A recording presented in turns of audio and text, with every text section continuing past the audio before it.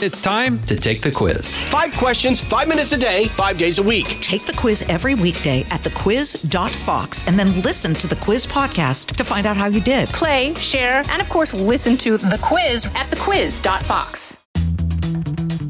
He's earned decades of Wall Street success, a lifelong student of the market who learned to navigate the world of finance with unshaken confidence, an underdog who achieved the American dream. Now the Fox Business host is sharing all his investing wisdom with you on Charles Payne's Unstoppable Prosperity Podcast. Welcome back to another episode of Charles Payne's Unstoppable Prosperity Podcast. I'm Taylor Riggs, co-anchor of The Big Money Show on Fox Business. Today, I'm so excited that my friend and our very own Making Money host and Wall Street expert is here to talk about navigating all the choppy waters of a stock market during an election year. It is Charles Payne. He knows this topic pretty well. He's written multiple books on investing. He gives you financial news on TV. And now in this podcast and his town hall on January 18th, he's going to be giving you the confidence to invest in 2024 and let you know what kind of economic prosperity the rest of this decade may have in store for Americans. Charles Payne, I would say it's great to see you, but I think I should be thanking you for letting me back on your podcast.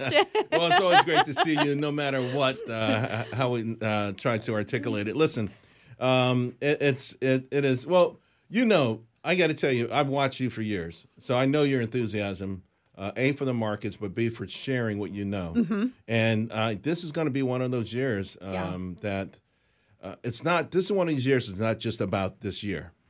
All right, the consequences of what happens this year, particularly with our election, are going to be felt for many, many years. In fact, one of the key themes in my new book, Unbreakable Investor, is the Roaring 20s, the Roaring 2020s. And so, you know, I go through all of these parallels of what was the same about the 1920s that are right now perhaps the same.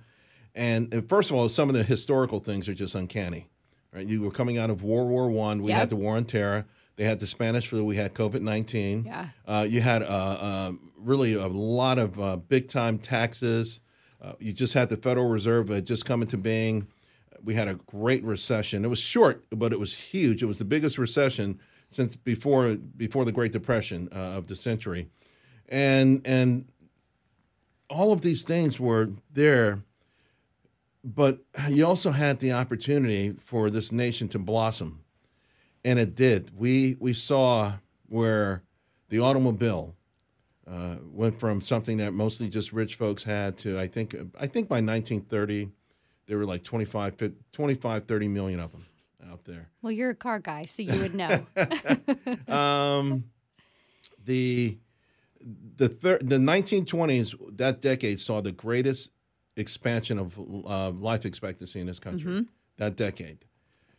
We saw so many things, and we're on the cusp of all of that right now. But the linchpin was electing Harding initially, and then him being replaced by Calvin Coolidge. And I want to sort of parlay that era that you describe into what we have today, because I remember coming out of COVID, people were joking and calling it the Roaring 20s because you had this massive lockdown, and then you get revenge spending, revenge going out, revenge traveling, people so mad that they were locked up that now they were just spending like crazy.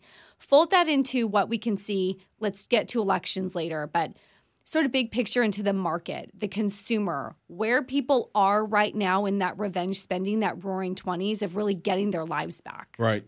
That part is in many ways a backfiring. The spending should be as a consequence of achievement, not the consequence of government pouring trillions of dollars into an economy. And it has backfired. I mean, this is why we had a spike in inflation to 40-year levels. We did not need that last tranche of money. We did not need $2 trillion to fight COVID when we already had the vaccine. COVID cases were retreating, and people could see that we were going to be okay. We did not need $2 trillion for the economy when household balance sheets coming into that year were the best ever, when corporate balance sheets coming into that year were the best ever. Yep. So, you know, we've come a long way from a chicken in every pot. Right? I mean, you know, politicians back in the day were like, whoa, you're giving out trillions? We used to just hand out a chicken here and there. Mm-hmm. So that part wasn't the Roaring 20s. The Roaring 20s was achievement that led to shared prosperity. Two different things. Now, you do have politicians, and they use the term shared prosperity. Usually it's used as a derogatory term where, hey, let us go in, take from the rich, the corporations and all those other greedy people. We'll take it from them, and we'll split it amongst the masses. The only problem is, we didn't even thought that would work. It never would, because somewhere along the line, if they take $1 trillion from the rich, somehow the masses only get $100 billion. Right? What happened to the middle stuff? But what really, really, really, really is happening, and what continues to happen, is that we are actually giving to the rich. Now, you hear the jargon about taxes and all of these things and those greedy SOBs, but all of those programs, and particularly this last tranche that I keep referring to, that it was $1.9 trillion. We're rounding up to $2 trillion. All of that money is going to end up in the pockets of the top 1%, because to your point, we are a consumer-driven economy. So a propensity to consume, the bottom 40%, as soon as they get in a windfall, they spend it. And then not only do they spend it, if you give someone $1,000, they're going to go to the mall and spend $1,200. Yep. And so was it really a gift, or were we set up? Because the ultimate beneficiaries are going to be the 1%, also known as the top political donors. And that top percent are actually the ones when, if they're given money, they save it. They're not spending the way the lower. But no one gives them money. No one gives. They've earned money, and they've created businesses, and they've created opportunities. Yeah, but they do save. Although what's carried us here recently, and a lot of the second half of 2023, and everyone was talking to your point about revenge spending and traveling and FOMO and fear of missing out and YOLO, you only live once. All of those fun, cool acronyms that apply to young millennials. Initially, that's what you saw, but what really carried us through was actually FOMO for 65 and up, because that's where, to your point, those are the ones who people actually have saved a lot of money. And those are people that just sort of had their own little epiphany. That's why shares of Carnival Cruise Line were up over 100% last year. And for even those who weren't necessarily very wealthy, we had that cost of living adjustment last year. Yeah. It was one of the biggest ever. Mm-hmm. So they got a windfall. They got a bonus, and they went out and they spent it, and they're going to restaurants. They're going on trips and those kind of things. So it's kind of groovy in that sense. But what I'm looking for, though, in terms of a real long-term, decade-long or more, is sort of a more getting back to the ethos of who we are as a nation, pulling yourself up by the bootstraps, a sort of can-do society. And that some of that started coming out of COVID. Yeah. Remember, we ran out of preservative jars. People wanted to learn how to preserve food. People wanted to learn everything. They were so afraid of ever having to rely, because if you pick up the phone and you can't get someone to come to your house and fix something that maybe would take you 10 minutes to learn, that's why things like TikTok videos went crazy and all of those things. Americans were determined never to be this vulnerable again. And, of course, the same thing was applied to the stock market. I want to talk about the stock market. I think one of the great things that came out of COVID that is different from the parallel that you're making to the 1920s is this sort of, and I use this word lightly, the democratization of finance, where individual investors felt like they could get into the market and win and be a part of the game, not have the game rigged against them. We're in an election year. How do these individuals who are in the market, maybe for the first time, thinking about a playbook for an election year? Because history maybe tells us usually election years aren't so bad for the market. What are you thinking? There's several things. You're right. I mean, in the 1920s, the stock market was off limits mostly to regular folks, right? I mean, that only began in earnest in the 1970s. Charles Schwab was the pioneer there. The reason I wrote this book, Unbreakable Investor, as a companion piece to Unstoppable Prosperity, is because all of these people got into the market and it was going straight up, and you were hearing folks saying stocks never go down. You can throw a dart. I've been through this before. It was sort of parallel to what I saw in the late 1990s. Mm-hmm. I'd get in a cab in New York City, and at stoplights, I would see the cab driver putting trades on. Uh-huh. And everyone thought they were going to own their own island. I remember buying magazines. They would have islands in there. This is only $3 million, and everyone was pricing it out. Everyone was going to retire at 50. It was just that sort of overall feeling of euphoria. And so we were building toward that, and then, of course, the market went down. It went down big. Not only the stock market, but the bond market. Rarely, they usually offset each other. Rarely do you have a 60-40 portfolio fall apart. It might have been the second worst year ever. So whatever you invested in got hammered, crushed. And so my fear, because I've seen it a million times, when people come into the market, whatever brings them in, they usually make the same mistakes. They buy one stock at a time. They watch what it does. And I don't care what they buy. If they pay $10 for it, Taylor, this stock can go to $500 a share. They're not going to sell it. They keep thinking it's going to go up. The psychology makes it harder to sell, right? But if they buy it at $10 and it goes to $5, they take the loss and say, I'll never do it again. How do you prevent them from not doing that? Well, the psychology to stay invested. You know, that's why I write these books, and I write every single day, and I implore them, and I do this on the show. It's a never-ending job because it's human. It's human. First of all, to your point, it's psychology. It's human. It's not something that's necessarily bad or good. You know, it's part fight or flight kind of thing. You know, it's part of psychology 101. You know, and the best way, though, ultimately to not do those sort of things is to know what you own, why you own it, why did you buy it in the first place. Again, there's some people who say that you want to be a trader, like, you know, you want to trade stocks, you buy it at $10 and it goes to 11, you sell it, and you're happy. Good. That means if it goes to 10, you buy it at 10, it goes to 9, you should at least sell it. You never want more than a 1-on-1, 1-to-1 risk-reward ratio. I prefer a 2-to-1. You know, like I prefer to sell it at 12, but I'll as a profit, take a loss at 9. You know, that's discipline. It's hard to have discipline out the gate. A lot of it comes with licking your wounds. A lot of it comes, you can read about it, you can study it, but being in there is a whole lot different, obviously. I remember years ago, I said, okay, I'm going to start playing golf, right? So I got me some clubs, and I would put like 3 clubs in my backpack, and I would ride my bike a few towns over. So I got my cardio in. I would go to the range, and I mean, I was killing it. I mean, I was like, oh man, I'm better than Tiger. And some buddies went down to South Carolina, Hilton Head. Oh my God, it was so embarrassing. It was so embarrassing. I mean, really, I only played okay after I was completely exhausted because I was trying to kill it and everything. But the point is, being in the game is a whole lot different than practice, right? So there are a lot of things you can do that I try to do. I think ultimately, though, when people do this on their own, the key focus should be sort of knowledge. And, you know, people sort of get intimidated. Well, it sounds like a lot of work. It's not a lot of work. It's not a lot of work. I see people put a whole lot more effort into, like, fantasy football and things like that. Well said. Yeah. So, go Niners. Yeah. So I want to talk about putting in the work because you've alluded to the elections coming up and the way that if we think about the Roaring 20s for us this time around relative to the 1920s, a lot of that hinges on getting back to our roots as Americans. Larry Kudlow, a good friend of ours, always says that it's about low regulation, more drilling, lower taxes. What does getting back to our roots look like to you? It's the government saying, I believe in you, and I'm going to make it easier for you to take control of your destiny. And so it does mean fewer regulations, certainly owners' regulations, less taxes, you know, because that it doesn't create jobs. You know, it hurts prosperity. And I think there's also a sort of a cheerleader aspect of it too. It's hard to gauge, it's hard to pinpoint, but it's so critical. You know, if you think of the president of the United States as the CEO of America, right? In this case, CEO would be Chief Excitement Officer. It shouldn't be, woe is me, we're the worst country in the world. Let's go around and bow our heads to everyone and apologize.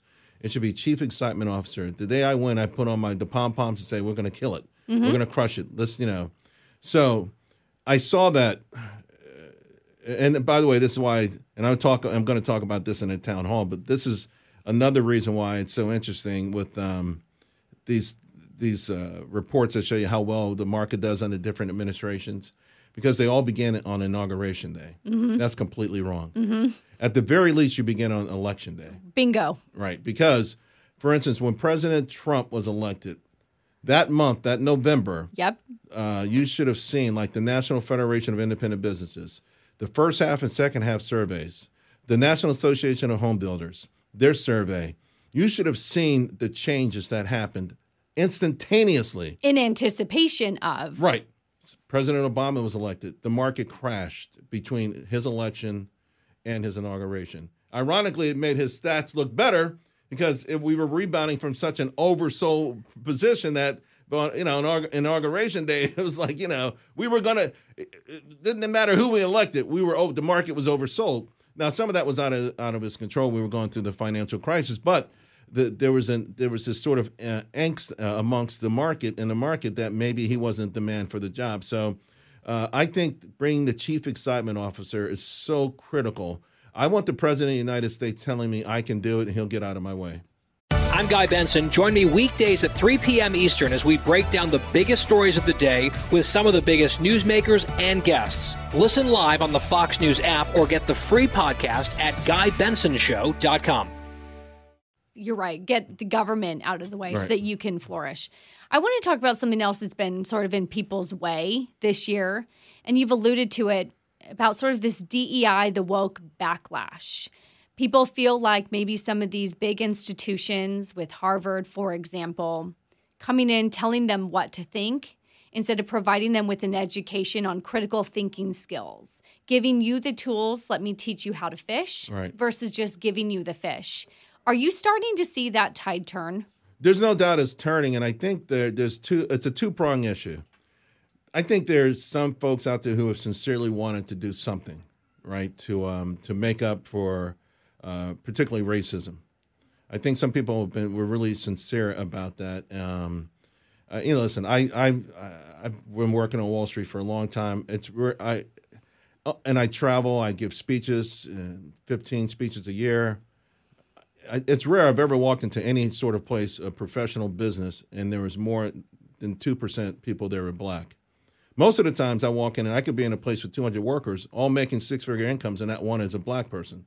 So there are some people who say, okay, we got to find a way to fix it. I think it begins with this education, quite frankly. I think these watered-down educations that begin in kindergarten, where someone graduating from New York City, a black kid, in 12th grade has like a 7th grade reading level.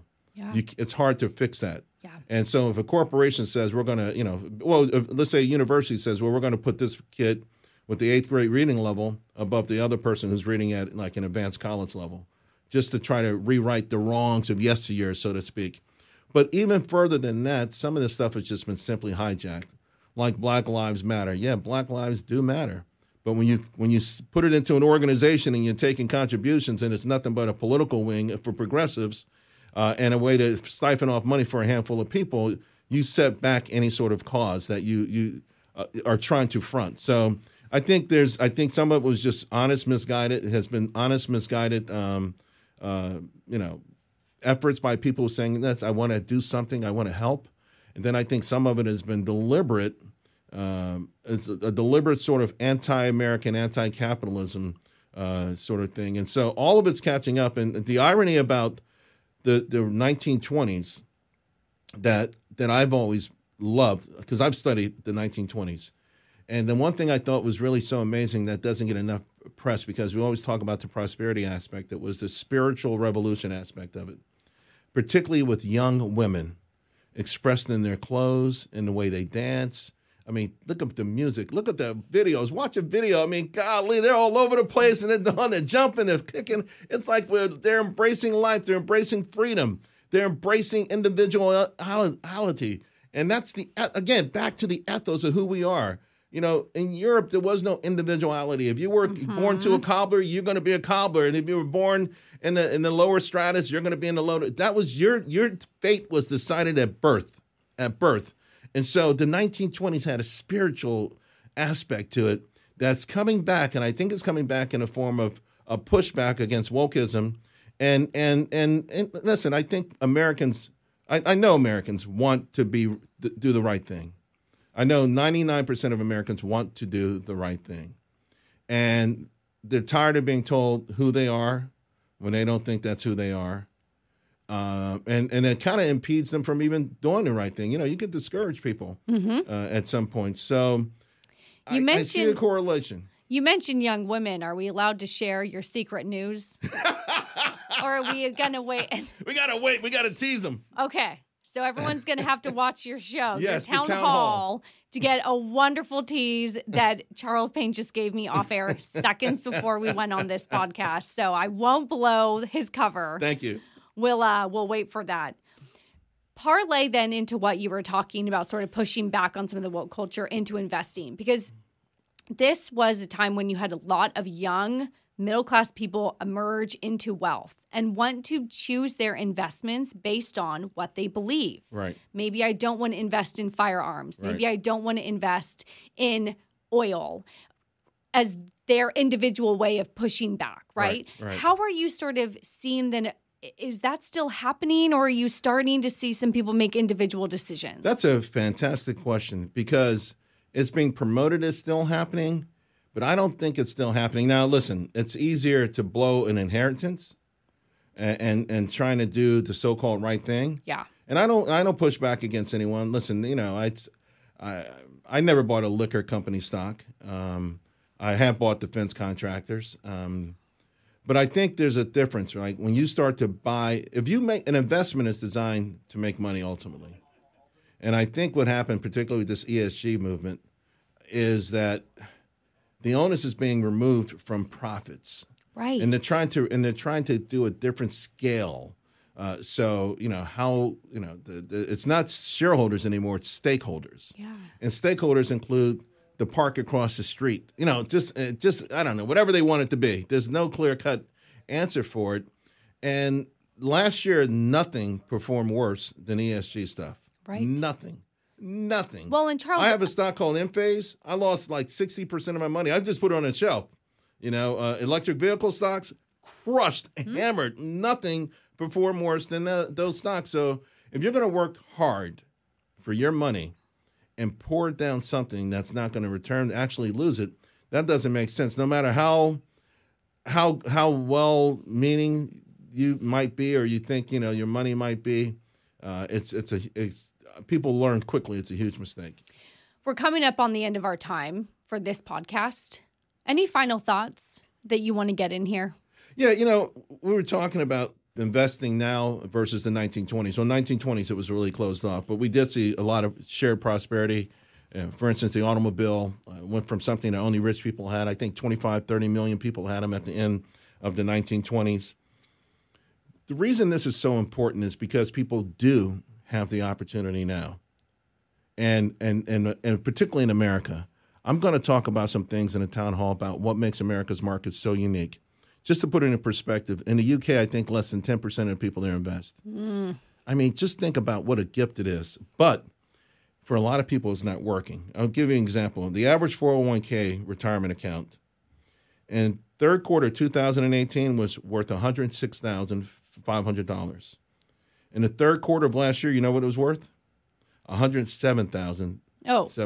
That's not acceptable. It went up $1,200 in 5 years. And inflation's probably gone up more than that, right? That's the problem. Well, I mean, these are just terrible results. Yes. These are terrible results. So I believe that people have to, I'm not saying keep your 401k, but let's take it a step further. There should be a large portion of your investing that you control so that you can get better returns than this, or at least attempt to. If that isn't a pitch to watch your show and your town hall and listen to your podcast, I don't know what is. I am invested in watching you, Charles Payne. So unfortunately, I have to say that that's it from my discussion here. But we did get the chance to touch on a lot of topics, and hopefully now listeners are even more confident about investing during an election year, but really more so beyond that. Armed with the proper knowledge and determination, everyone can start becoming unbreakable and get in the investing game. If listeners like this discussion, they're definitely going to want to catch Charles' Town Hall. It's all happening here at the Fox Business Channel, Thursday, January 18th, 2 p.m. Eastern. And now I get to say, Charles Payne, thanks for having me back on your podcast. Thank you. It's such an honor to have you. I appreciate it. I'm glad to see you. You've been listening to the Charles Payne's Unstoppable Prosperity Podcast. Make sure you subscribe to this series and don't forget to rate and review. And keep listening so I can help put you on the path to unstoppable prosperity now. From the Fox News Podcasts Network, subscribe and listen to the Trey Gowdy Podcast. Former federal prosecutor and 4-term U.S. Congressman from South Carolina brings you a one-of-a-kind podcast. Subscribe and listen now by going to foxnewspodcasts.com.